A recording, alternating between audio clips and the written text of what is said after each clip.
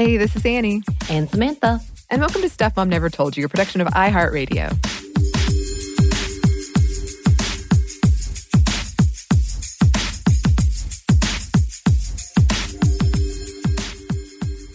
Okay, Annie. Yes. We're going to start off with a question, and it's not our little lighthearted ones. It's not necessarily really, really deep, but I did wonder, growing up, what was your perception about abortion and reproductive justice? Ooh, that's a good one. Well, as I've mentioned several times before on this show and recently, I did grow up in a pretty liberal family in a very conservative area. So I was pro-choice. Mm-hmm. I still, that terminology still is weird to me, that whole thing. But I thought that it was a woman's right to choose, and that it was something that women should have access to. I know I've mentioned before I was on the debate team. Yeah. And I was the only person who would argue that abortion should be a thing. And you would not believe, it's tactics you see in the Republican Party now against it that these middle schoolers leveled against me. But it made me nervous because there was such vitriolic, and strong feelings about it. So I wasn't I didn't broadcast it a lot. And I did have I don't know that I had realistic, now that I know more about abortion, I'm not sure that my timeline was very realistic because I was definitely before this time or, Right. And I'm not sure that was accurate at all or what I really thought.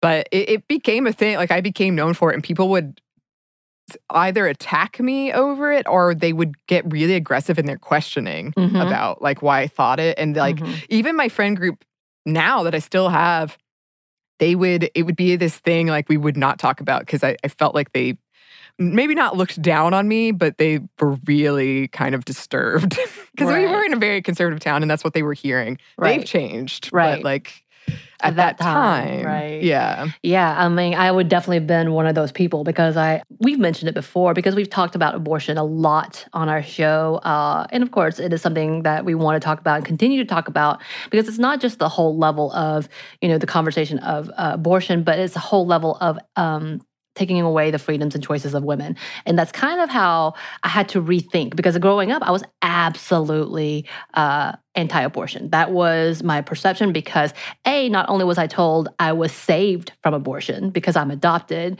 but B, because of my very, very conservative religious parents who sees that as a focal point of the biggest issue. And we've talked about this many times. I think we talked about before when my mom and I got into a really heated argument at a Cracker Barrel. And this was one of the biggest points of contention to the point that we couldn't talk and we both left crying. And that was probably one of the most heartbreaking moments for me. And it's not that I'm necessarily I still have moments where I catch myself being very not anti-abortion, but thinking in that manner. I guess is to say it's hard to let go of what is indoctrinated into you, especially when you're being told this is who you are, this is how you were, this is why you're alive, essentially, because you're the alternative choice to abortion.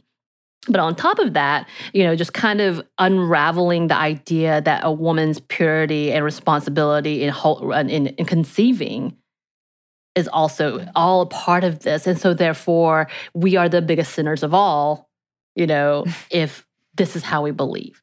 And overall, I've tried to argue it with my family where it's it's a conversation of, do you trust your daughters? Do you trust your family to make the right decision for them?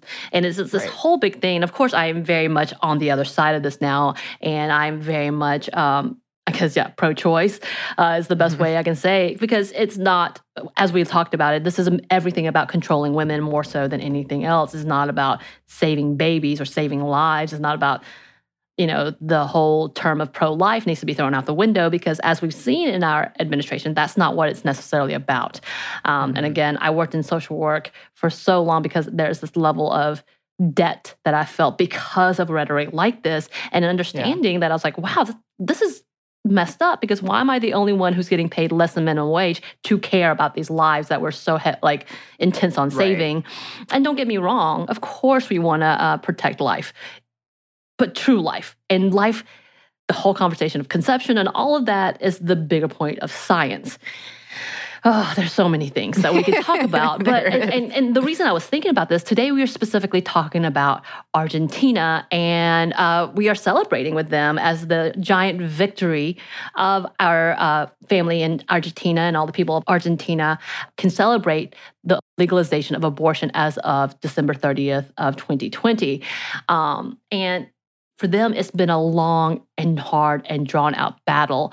And we've seen continued activists even talking about and celebrating, still understanding that it's a bigger battle to come. But yeah, so we want to talk a little bit about what happened and to celebrate with them. Right. So on December 11th, the Voluntary Interruption of Pregnancy Bill was passed by the Chamber of Deputies, which is the lower house, with a vote of 131 to 117, and was sent to the upper house, the Senate, which passed on the 30th of December by a vote of 38 to 29, and was passed by the President Alberto Fernandez. The law legalizes all abortion up to 14 weeks of pregnancy. So the previous law only allowed abortion access in case of a pregnancy as a result of rape or if it endangered the health and life of a woman, and was punishable with up to 15 years of jail. Oof. Yeah. And we can't talk about the success of reproductive justice in Argentina without talking about the boots-on-the-ground groups who have pushed and fought within that country. Organizations like La Colectiva Feminista La Revuelta and Colectiva Ni Una Menos have been pushing for the rights and protection of women and the marginalized community. Right. So in 2015, thousands of Argentinians marched to spotlight the injustice and violence against women, or it was called #Ni Una Menos, which grew into a movement that expanded into the larger issues of women's rights, including reproductive justice. A bill was introduced in 2018, but it was defeated in the Senate, though it had passed in the lower house. As the administration changed, President Fernandez showed support for the bill and even wore a green tie, which was the symbol of the abortion rights movement known as the Green Wave. And he said that the previous law unfairly punishes, quote, vulnerable and poor women. Right. And I think that's a big conversation of who had access and who it really affected.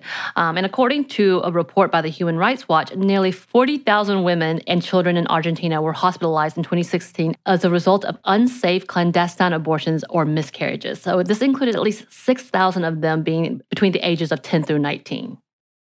So this bill uses inclusive language, and thanks to the activism of trans activists like Camila Fernandez, these activists made sure to use language such as, quote, people with ability to be pregnant. Right. And just kind of as we were talking about earlier, how, you're indoctrinated with so much, especially growing up, whether it's through religion or whatnot. Like for me, it was religion. Not necessarily the same as Argentina, because we are very Southern Baptist, but very along those strict lines. Argentina is heavily influenced by Catholicism, as in fact, one report shows at least 92% of Argentinians still identify as Roman Catholic. And the bill has been contested by many anti-abortion groups, including the fact that the Senate was encouraged by the Church of Argentina to vote against it. And just like everywhere, we've been talking about this a lot around the world lately. There is still a lot to do in making sure to keep reproductive justice secure. But seeing victories like this is really encouraging, especially knowing and witnessing the many activists who have tirelessly fought for these things and continue to. And as we always say in these international episodes, we would love to hear from listeners who are in Argentina, who have experience, who have seen these things, who have helped make these things possible. And it is very inspiring. Right. So yeah, we would love to hear from you. You can email us. Our email is stuffmediamomstuff@iheartmedia.com. You can also find us on Twitter at momstuffpodcast or on Instagram at Stuff Mom Never Told You. Thanks as always to our super producer, Andrew Howard. Oh, thank you. And thanks to you for listening. Stuff Mom Never Told You is a production of iHeartRadio. For more podcasts from iHeartRadio, visit the iHeartRadio app, Apple Podcasts, or wherever you listen to your favorite shows.